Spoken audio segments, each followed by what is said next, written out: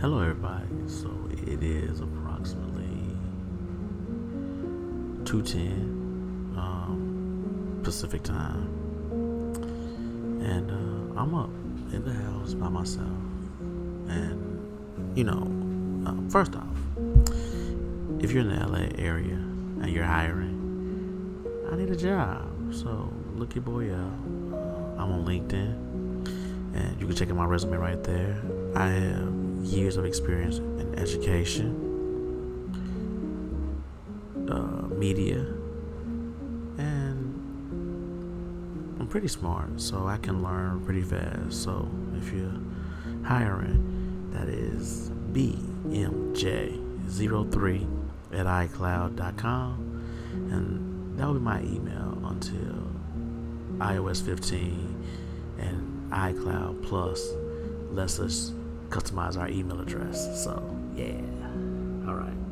So there's a lot going on in this world. There's a lot of pain. There's a lot of things that people are feeling, and it's interesting because I was in my car, and my wife comes up to me one day and she says, "Are you okay? How you feeling?" And she kind of goes sad, and I look, I'm always sad, and then when I thought about doing this, just use this as my therapy, use this as my time to talk about what I feel and what I go through. I guess a lot of my pain begins with growing up. You see, in my Christian walk, I have often struggled with the concept of being loved unconditionally and forever. You feel worthy of this kind of love because, as a Christian, you're constantly told that God loves you and that He's a father to you. And I have lived what many would call a great life, a blessed life. I can't help but sometimes feel like that I'm not worthy of God's love. And that comes from the fact that I was without a father's love.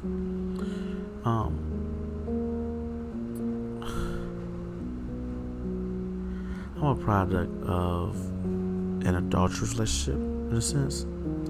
My father had one son by his wife, who he bestowed his name on, and he stepped out of his marriage and had another son, who he also gave his last name to. And I guess he made some type of promise after that to where he wouldn't cheat on her again. And he told my mother that they were separated. A lie, obviously. So they did what adults do, and I was born. Now, what begins to hurt is that nobody in that side of the family really knew about me. My aunt did, and my grandmother on that side did. Other than that, I was a secret. My brothers did not find out about me until I was at least about 30 years old. Something crazy like that. I don't remember.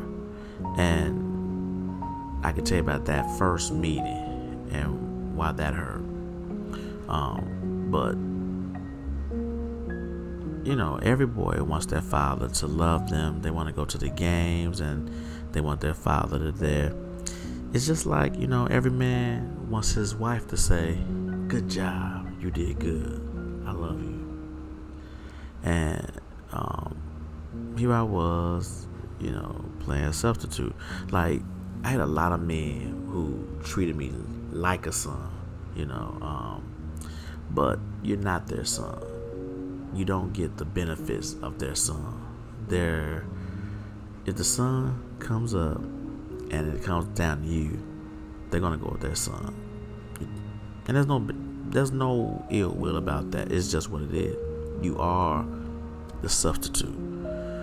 And then I had my grandfather, but he was in his 50s and 60s when I was growing up. So it's kind of hard to play baseball when you're 50 and your back is hurt, your knees is hurt, you've had some surgery and things like that.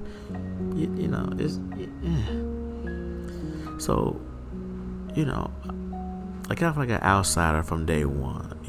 I had learned to be a man by observation of people, what I saw people do in public and not in private.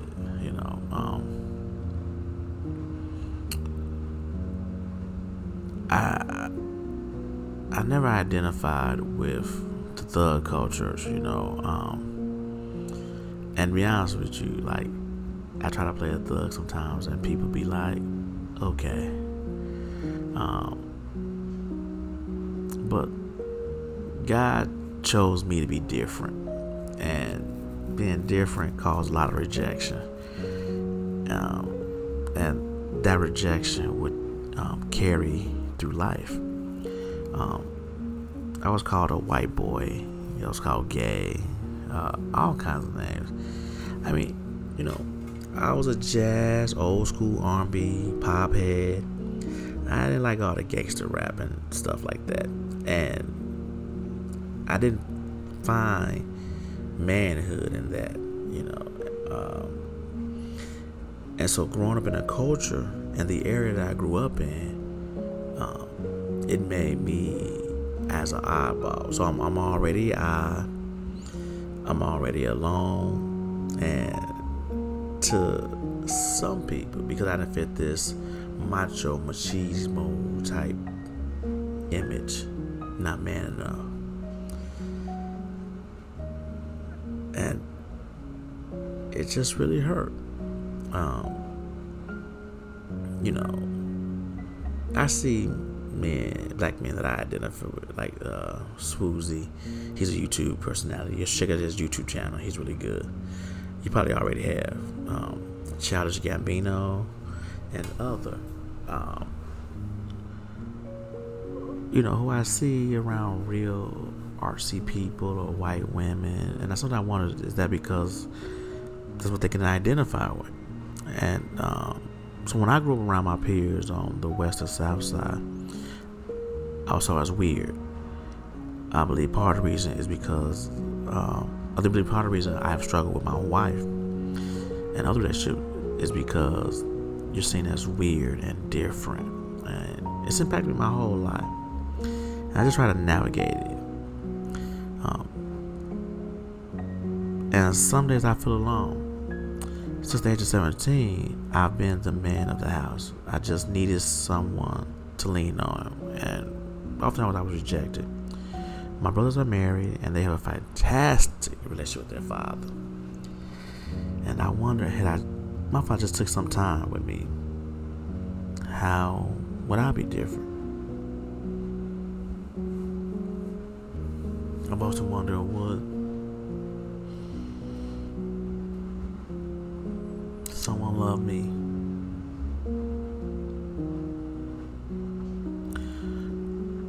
I wonder, would I have had the skills to escape my social awkwardness?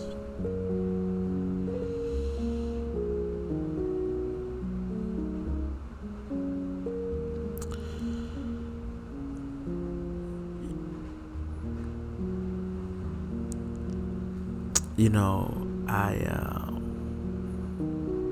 am not a name brand person, and it sometimes bothers my wife, because I will wear a pair of knockoffs in a second. I don't care. But that's for two reasons. One, I grew up in my mom, and she had a heart. She lowered my dad's child support payments to something ridiculous, really low.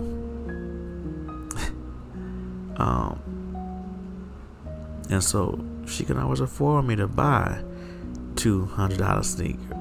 I remember Jordan 11s came out, and that was a perfect shoe.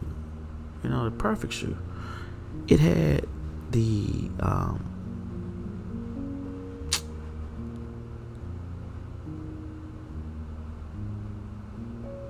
the patent leather around the foot. And I can't remember the other Smooth Criminal shoe. And I remember I wanted those shoes really bad, and my mom couldn't get them. So I'm coming home one day, and I see this car outside my house, and pops out the car. Here's my dad. I'm so excited, and he takes me and my friend Jerron to McDonald's. He comes back, and we come back to the house, and we're talking. And he says to me,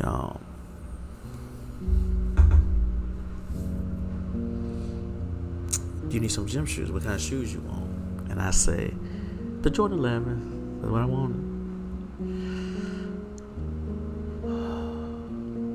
So he says, I'll bring it to you next week. And next Saturday, the doorbell rings, and it's some strange man. It's not my dad. And he hands me a box. It's a shoe box. And it is the Hakeem Olajuwons. They're still kind of leatherish, but it's not the patent leather on the Jordans. It's just some shoes. And I love those shoes. I wore them shoes with pride. Because I wore a bunch of knockoffs in grammar school. I wore knockoff Jordans. I wore knockoff shoes for days. And so, seeing these Hakeem Olajuwons, my dad bought them. I'm aware of them. He didn't deliver them. It was his brother. And I didn't see him again for another 5 years. 5 years. He came then to send his condolences about my grandmother passing.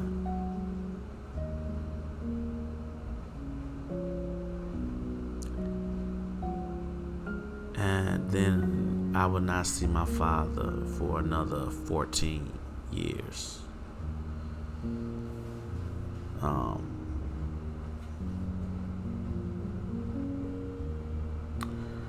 My brothers found out about me. My oldest brother, he found out about me. He reached out. He wanted to meet, and he was in Chicago for a while. I think for the Memorial Day weekend. So he invites me out, and I go out there to Bogan. I think it was Bogan, maybe CVS. Whatever school's on 80th and Pulaski. When I get out there, I bring my boy Duke out there. So me and Duke are out there kicking it with my brothers. And then my dad is, and he talks, and he says he's sorry, and he tries to explain. And like an 8-year-old kid, I just mushed up and was like, oh, it's okay, Dad. Or if that was going to be the beginning of me having my father. So we're going to the house for some barbecue. I'm excited. I'm like, I get to meet your wife. I get to meet the family. Cool. And then they start trying to figure out how to introduce me to the wife, because the wife doesn't know I exist. And so, how do you bring a 30-year-old son into this fold? You've been lying for 30 years. How do you explain that? And so now the conversation begins. Is he our cousin? Well, no, because we can't say our cousin just showed up after 30 years. Well, maybe he's a friend. But where do we meet him at? And you see the lies trying to be worked on. And my boy Duke, he just goes, fuck that. If they can't introduce you as bread and the son, then we out. And we walked away. And that was the last time I saw my father. I've seen pictures of him on Facebook, but That was the last time I saw him and we spoke.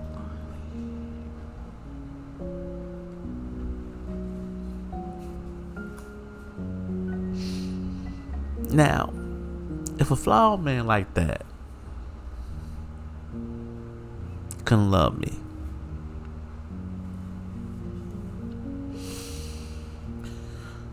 then how do I expect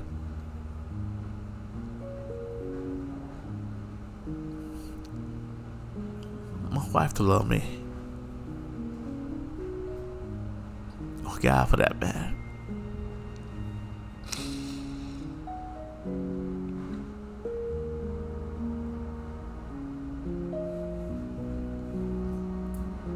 I can't from someone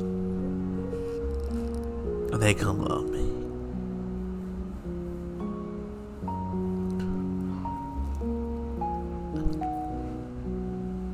So this is something I've struggled with my whole life. It's already hard to be out and awkward. It's even harder to not be loved.